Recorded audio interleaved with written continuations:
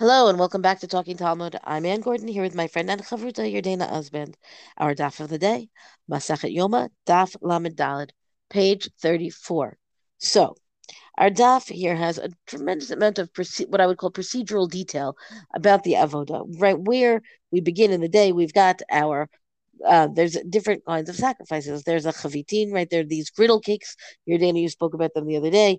We've got nisachim, libations, and then the Gemara talks about it in that way, and it's citation from the Mishnah, which really is also mentioning from the Torah, the chavitin, nisachim, musafin, right? And basically the order of how this happens from when you bring the griddle cake to when you bring the libations, and then when you have the ketoret, right? Meaning the whole procedure here is, I would say, I don't know if it ever became second hat to them because just people didn't do it often enough, right? When given the rotations of the Kohanim and so on.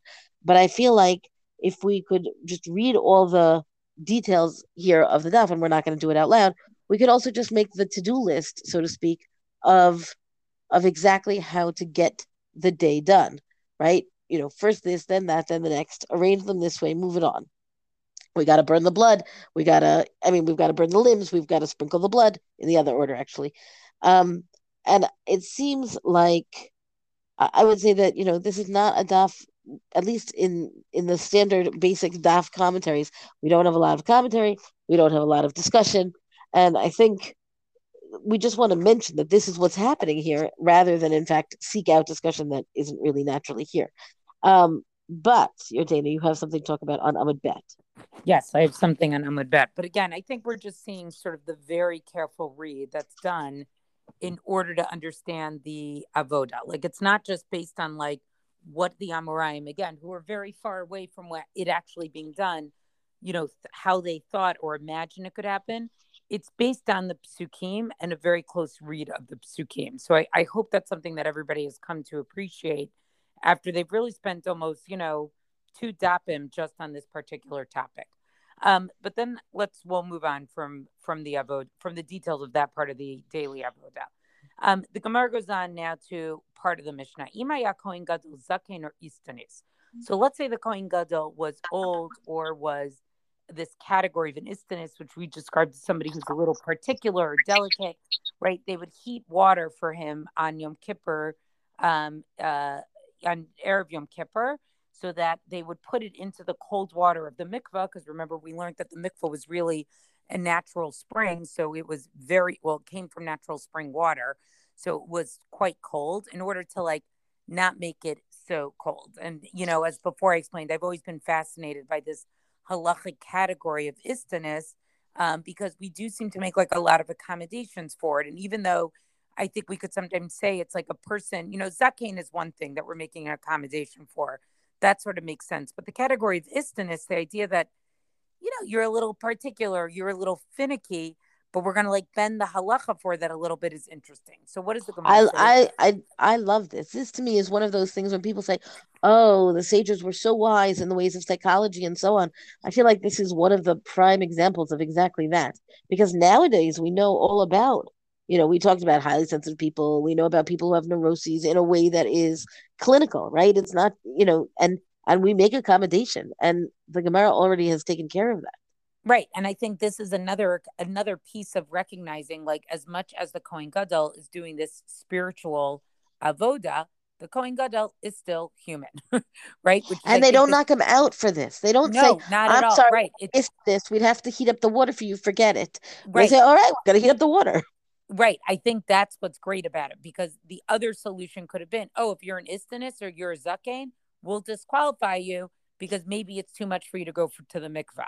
And instead, I think what we're saying is it's hopeful in a way. Like, look, if you're a person who is deserving to be a Kohen Gadol, right? Again, we're not talking about that category of Kohen Gadol who seems to have bought their way into it at the time of Bayit Sheni. But if you're Oh. someone who really deserved it, the fact that like it might be difficult for you to use the mikvah, that's not really a reason to disqualify you.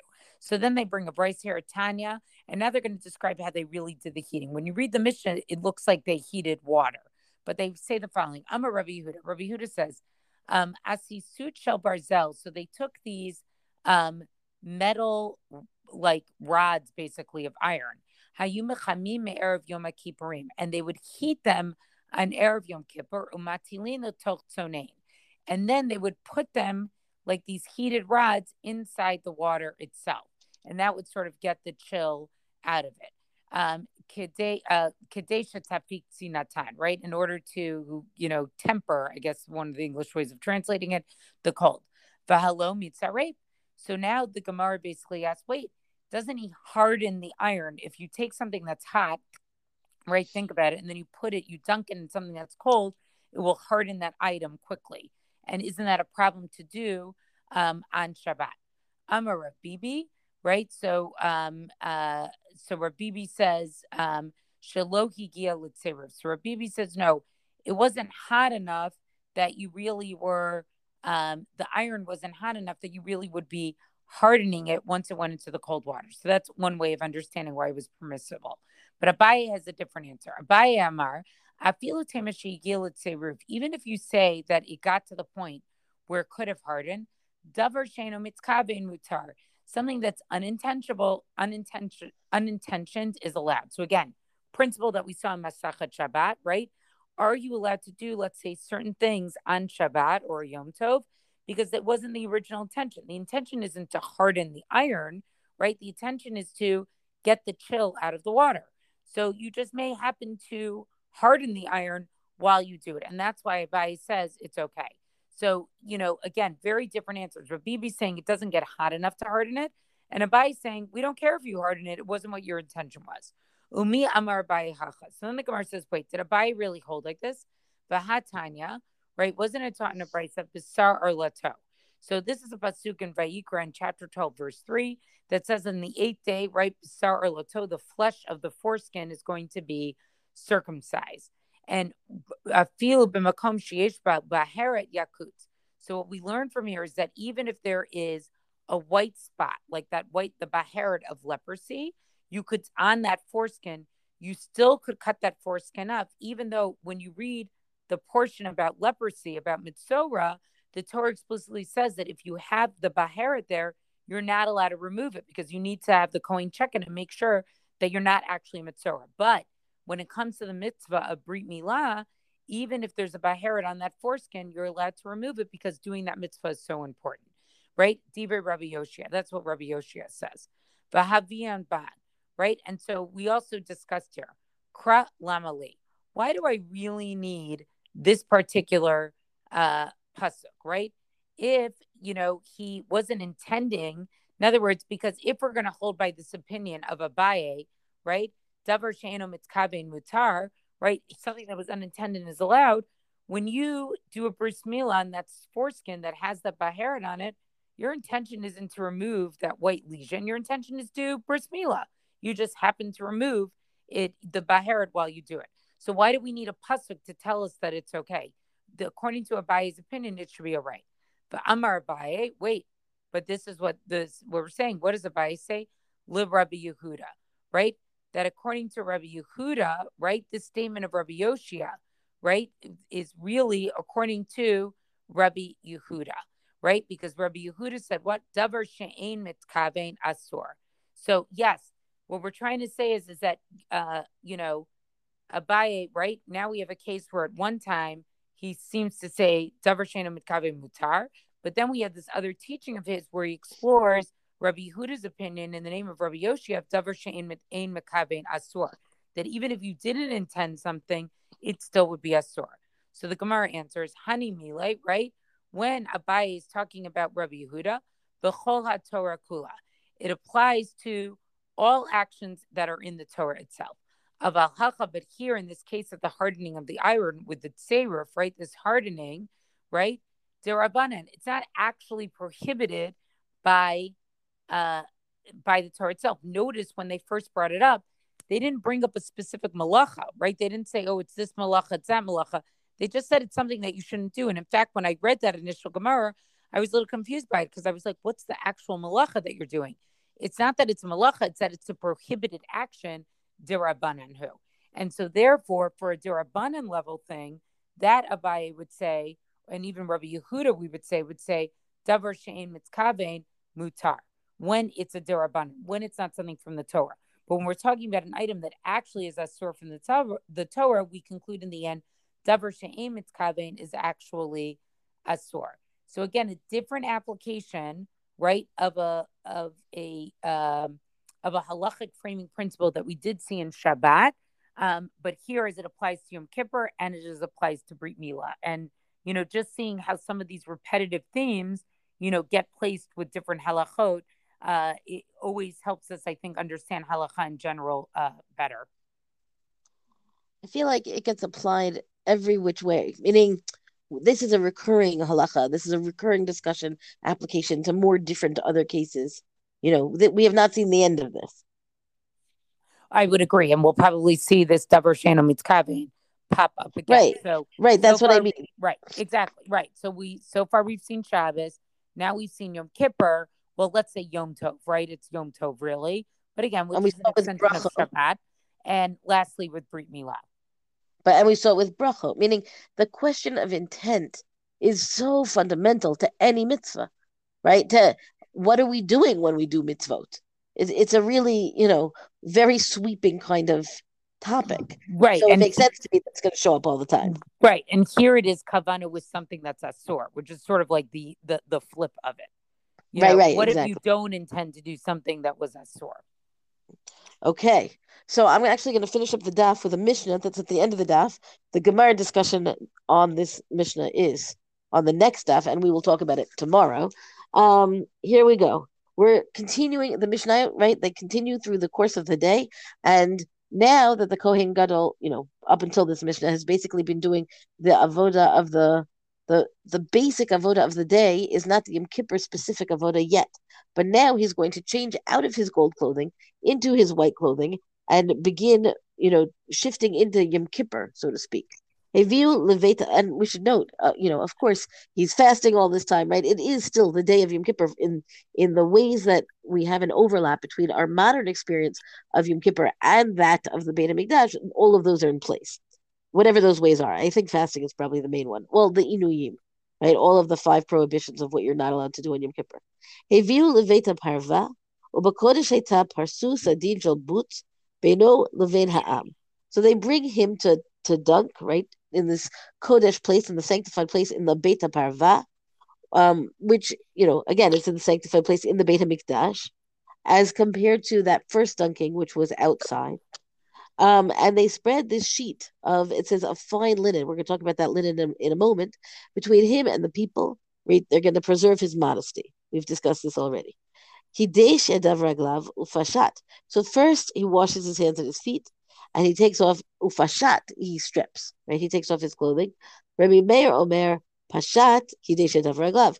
Rabbi Meir says no, he does it in the opposite order. First he removes his garments, and then he does the sanctification of his hands and his feet. Which the fact is not an unreasonable idea in terms of, taking off all of the things that might have been any impediment to that sanctification before then washing hands and feet. But again, the Mishnah here doesn't actually provide us with a rationale. Any of the rationale is going to be commentaries speculating, or deriving, I guess. Yarad v'taval. So then he goes down and he immerses. Alav v'istapag. He comes up and he dries himself off. Heviu lo bigdei lavan. They bring him the white garments. Lavash. He gets dressed. V'kidesh edav raglav. He gets dressed, and then again he washes his hands and his feet. He sanctifies his hands and his feet, because this is the sandwich, let's say, of the way the garment changes would take place. Right. First, you have to, remove the previous garment, dunk, and then, well, again, with the hands and feet sandwiching the new change. What I find particularly interesting about this Mishnah is that it gets into a level of detail that is a little bit unexpected, and it's specifically about these linen garments. B'shachar haya lovesh plusin shel shnei masar maneh ben arbaim hanuduyin shel shmona meot zuz divrei Rabbi Meir. So Rabbi Meir explains that from the beginning of the day, in the morning, he would wear linen garments that were coming from Pelusin, which is an Egyptian city, and these were worth 1,200 dinar or zuz, right? Meaning that's the monetary value, and it means that they were, they're very expensive because they're very high quality. they got the linen from Egypt. So already that I find to be an interesting, measure of the way they really went all out to bring the finest of things to the worship of the that would take place in the Beit Hamikdash. So Egyptian linen in the morning, and then in the afternoon he wore garments from India, which of course is also interesting because in the Western world India was not even known at this time, and these were a little bit less expensive. They were only worth 800 zuz. And all of this is Rabbi Meir's opinion, but Chachamim say, Chachamim אומרים, בשחר היה לובש 310 מנה, ובין ארבעים 312 מנה. They switch the order. They say he wore the less expensive garments from India in the morning, and the more expensive garments, the 12 manazuz, in the afternoon, 12 mana. Hakol 30 mana. So at the end of the day, all of this is worth 30 maneh. Maneh meaning that's the 100, right? 30, each one maneh is 100 dinar. Eila Michel Tzibur, ve'im ratzah le'osif, mosif mishalo. This, the funding to get these garments is from the tzibur, is from the community's coffers. And if he wants to add, to have even more, a higher quality, if there was such a thing, right, of uh, finer, finer linen, whatever, then he can do that. He can finish it off on his own, and that would be considered acceptable. Honestly, I would think that if somebody thought that this linen was not fine enough, I would wonder why he isn't obligated to add to it, because this should be the finest of the fine. And if for whatever reason you are able to turn your nose up at this and say, "Oh, well, that's not really the finest of the fine. Really, we need, I don't know, something that's worth 1,600 zoos from some other country." Again, I'm not saying this happened. I'm saying, but if you thought that this was not fine enough, then I would think that you would need to, invest to make sure that you're dealing with the finest of the fine for the avoda. Again, I'm not saying that that's a halacha. I'm just trying to say, like, the qualification here of being able to add from your own coffers to the what you would be what the Kohen would be wearing for the sake of doing the communal offering, the communal avoda of the day, is an interesting wrinkle, I find. And I think I think it has to speak to the I don't know what, the identity or the priorities, the sensitivities, sensibilities of the Kohen himself. Right. And here we see another level to that, right? So the coin represents the nation. And I think we're going to see more of this when we get to the Vidoy, which we're getting up to, like a personal Vidoy versus a national Vidoy. There's the spiritual piece to the Avoda. We see all these actions that are done to sort of either control certain bodily functions or make pieces of the body sort of feel more comfortable. And now we've added an additional element, which we saw a little bit hinted to before, but it's really explicit in this Mishnah, which is sort of the Kohen Gadol contributing his own money or sort of keeping things to a particular materialistic standard, um, because it does somehow enhance the avoda or show how invested the Kohen Gadol is into it. Now, I could certainly see a religious premise where we say maybe you shouldn't spend money on that, right? Because, like, in a way, we always think about particularly Yom Kippur. We're supposed to be like the Malachim. We don't eat, we don't drink. So there's something about fine clothing that doesn't totally fit with that. But I think, there is Judaism does present a value of sort of like things looking nice does enhance it. I think anything, whenever I say something like that, of course, that could be taken to an extreme. But I do think in this Mishnah, we see that as a value. Yes, I do. I agree with you. I also just want to comment because as far as I can tell, the plain sense of the Mishnah is that these places, Pilusim, the Hinduin, are places, right? Meaning that they've imported their linen. But there are commentaries, and I just want to make a note of it, that there are commentaries who say that these are actually the style of the garment, presumably following a style from these respective places. Um, and the reason that's significant is because it's not only the Rambam who says this, but the Rambam also says this. And since he is he's called the eagle of the halacha, it's notable, I think, especially when the the way the psak comes down is different from the plain sense of the Mishnah, right? The Mishnah itself, it makes it sound like, well, they imported their linen, and it seemed the question here is, were they a different style of garment? And of course, that raises a whole set of questions about how could there be a different style of garment when we're talking about the very carefully prescribed Bigdei Kehuna. So I haven't delved enough into this, but I think it's an interesting question. Exactly why they want to describe the garments to be this way instead of just the fabric. Maybe it's something about the process of importing. I don't know. All good questions. I don't know enough about how these things are made, but I'm sure there's someone who has a book or a dissertation. Well, that's our DAP discussion for the day. Rank us, review us on all major podcasts. Thank you to Rabbanit Michelle Farber for hosting us on the Hadran website. Let us know what you thought about this DAP on our Talking Talmud Facebook page. And until tomorrow, go and learn.